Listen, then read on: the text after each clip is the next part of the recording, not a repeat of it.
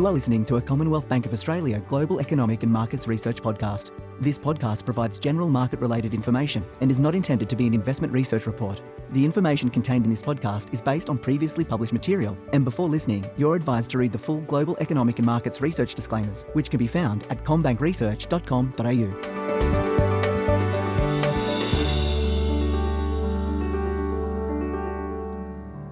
Welcome to the Global Economic and Markets Research Podcast. My name is Belinda Allen and I'm a senior economist here at CommBank, and today I'm joined by our Head of International Economics, Joseph Capurso. Joe, nice to have you on. Great to be back again, Belinda. Now, the war in the Ukraine has obviously sparked a lot of debate about what the impact is, not only on global economic growth, on European economic growth, and also inflation. It's really been one of those topics that we've spent a lot of time talking about internally and to clients so far in 2022. Has it caused you to shift your view on the outlook for the global economy in 2022? It certainly has, and as you say, it's mainly about Europe more than the wider economy. One, I guess, idiosyncrasy about the conflict in Ukraine is that it's given the world, but particularly Europe, a commodity shock. So it's things like gas and oil that are really impacting Europe. But in terms of the global dimension, it's things like wheat and potash that part of the world is a very large supplier of. So it has a number of dimensions, but it's mainly focused on Europe. And the point you make in your global update note is Russia is a major supplier of commodities, so that's kind of the impact we're seeing come through rather than being a big demander in the global economy. That's right. So whenever we think about an economic issue, the simplest way is to look at it from the perspective of demand and the perspective of supply.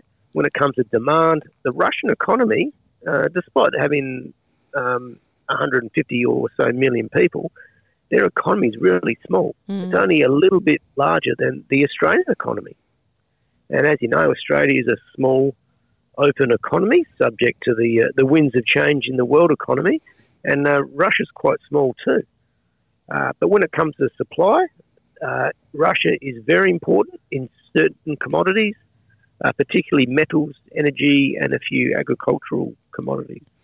So you have had to trim your global GDP forecast as a result of mainly a downgrade in the European economy. Where do the forecasts stand at the moment? So we cut our global economic forecast this year from 4.5% to 4.1%. And that, as you say, is mainly a downgrade to Europe, which we've cut from 4.2% to 3.3%, but we note that the risk is that European growth is even weaker than that updated forecast. There's a lot of debate at the moment about what will this, I guess, commodity price shock mean for the consumer. At what point does it effectively become a tax on the consumer? And it came at a time where we saw inflation pressures rise anyway. But it's important to remember that high consumer inflation is not a global phenomenon. We're actually seeing very different inflation pressures throughout the global economy. That's right. So what we've been banging on about for a number of months now is that we read a lot about high inflation, but high inflation is really only in a handful of economies. It's mainly in Europe, North America, and New Zealand and Australia.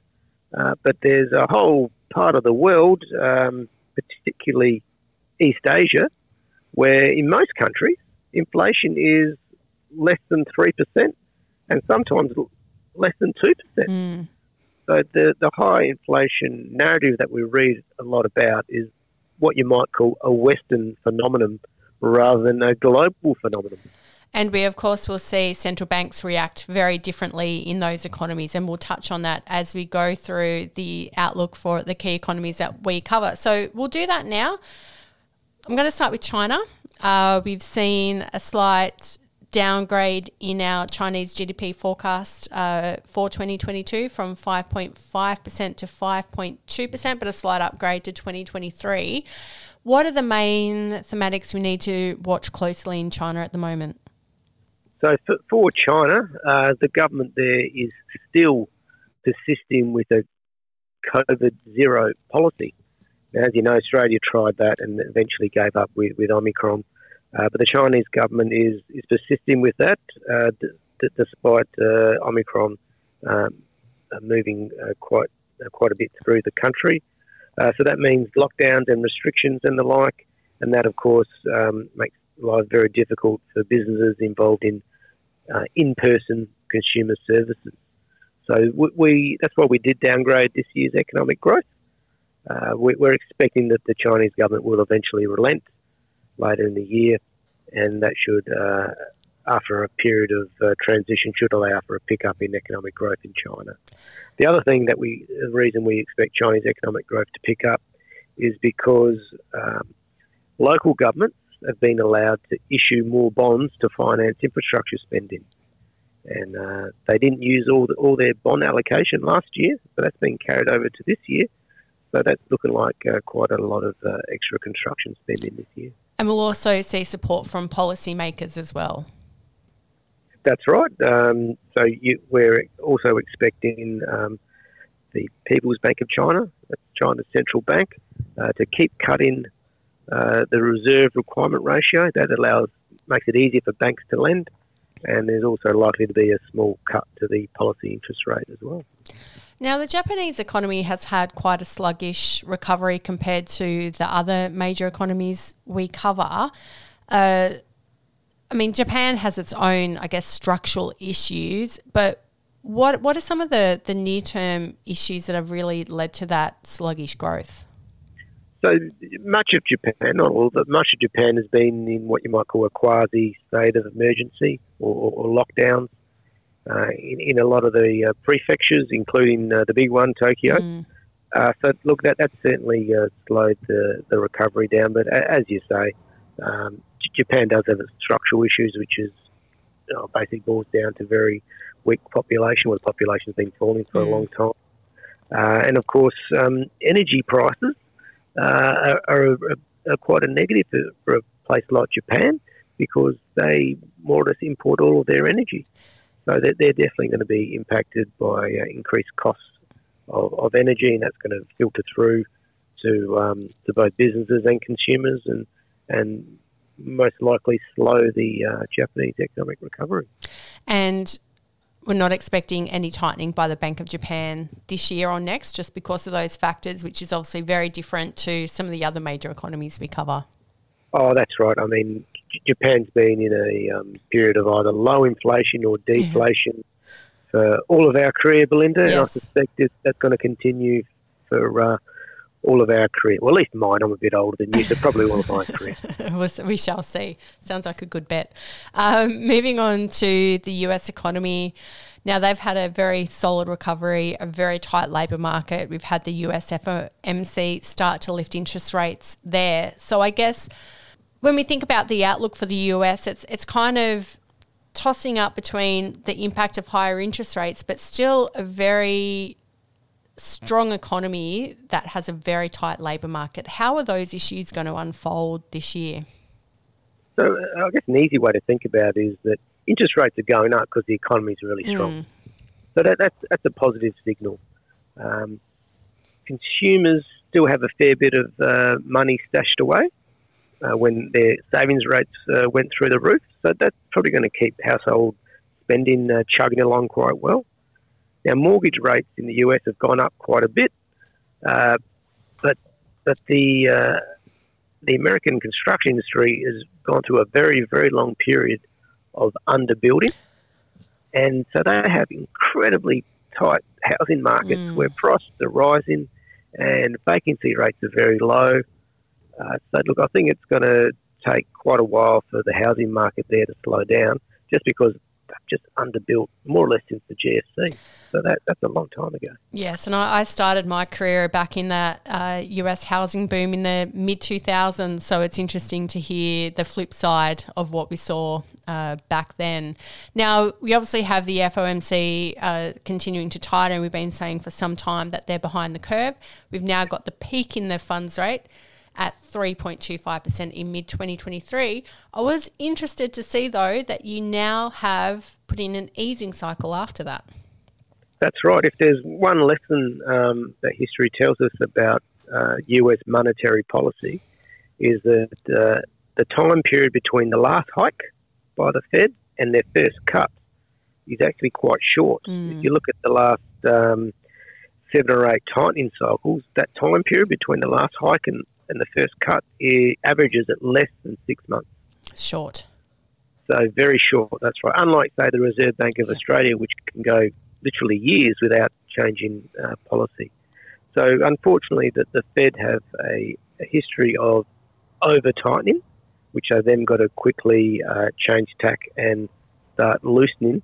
And we think there's a good chance that exactly that will happen, because the Fed is currently very, very behind in their tightening cycle. So chances are they'll over-tighten at some point next year. Now, turning our attention to Canada, which we don't always talk about, but it's very interesting because they're closely correlated to the US economy, but have a lot of similarities to the Australian economy because of their commodity export nature. What is happening in the Canadian economy? They've already started lifting interest rates as well. Yeah, that's right. They started earlier this year lifting interest rates. They were one of the first to stop quantitative easing last year. So look, the Canadians are going to get a boost from the high energy prices. Canada's has got quite a impressive oil and gas industry, the shale industry. So that's going to be quite important. That will stimulate investment and employment and wages in Canada's energy sector, and that'll ripple through the entire economy. One thing we've been keeping an eye on in Canada is that inflation expectations have been rising. We've seen that in the US as well. And the danger there is that high inflation expectations become embedded and they deliver persistent high inflation. And it can be quite difficult to get out of the system. So we're forecasting the Canadians will hike interest rates by another 100 basis points this year.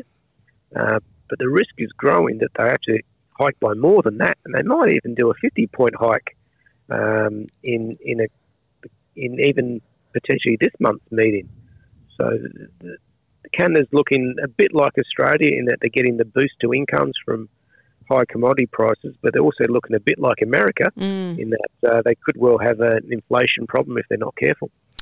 Now, one country that has, I guess, less of an inflation problem, and we're not expecting the ECB to lift rates soon. We will expect them to lift rates later this year, is Europe. So you've downgraded the Eurozone GDP growth to 3.3%, was 4.2%. Inflation is rising, but there's less need to move quickly. Well, and that's because in the case of Europe, the high inflation readings, much more than the US, reflect high energy prices as opposed to high core inflation, which in turn reflects high wage growth. So weak wages in Europe versus high wage growth in America, very high headline inflation in both countries, but it's mainly energy prices.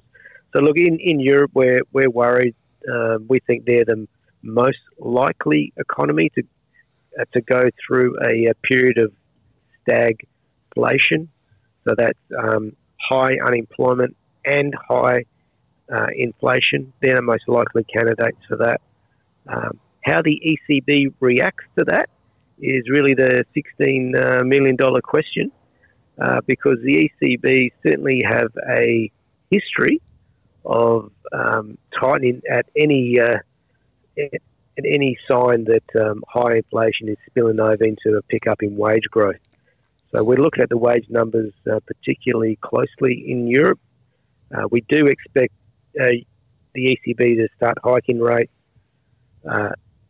towards the end of the year, probably in the final quarter of this year. We don't expect them to hike very much, nowhere near as high as, say, the Americans are going to get to, or even the Reserve Bank of Australia will end up at, because these high inflation numbers are going to sap purchasing power. Now, turning our attention to the UK, and there's kind of a similar argument that could be made about the high energy prices impacting on consumer activity because the UK is a net energy importer. The Bank of England already have started lifting interest rates. They have a different inflation rate and acceleration than Europe, and also a different labour market as well. What is happening in the UK? So in the UK, they got in reasonably early. They got, late last year, they started hiking rates, so they sort of got a few away before the war started. Now, they've got high inflation, both high core and high headline, so it's a bit more serious than what you see in Europe. So they really did need to start earlier than Europe, and it's good that they did. But given the UK's very high trade dependency on Europe, whatever is bad for Eurozone is going to eventually rebound onto the UK. So we're expecting the Bank of England to hike another 3 or so times to about 1.5%, whereas market pricing is closer to a bit over 2%. So we are a little different, and that just reflects our view that the UK eventually is going to slow down because of the upcoming weakness in Europe. Joe, it's been a great trip around the world, really. We've covered most of the economies apart from Australia, which is obviously we've talked about lately in other podcasts. Appreciate you joining today. You're welcome. Look forward to the next one. And you can read Joseph Capurso's outlook and his team's outlook on the global economy, which was published on the 30th of March 2022 on commbankresearch.com.au.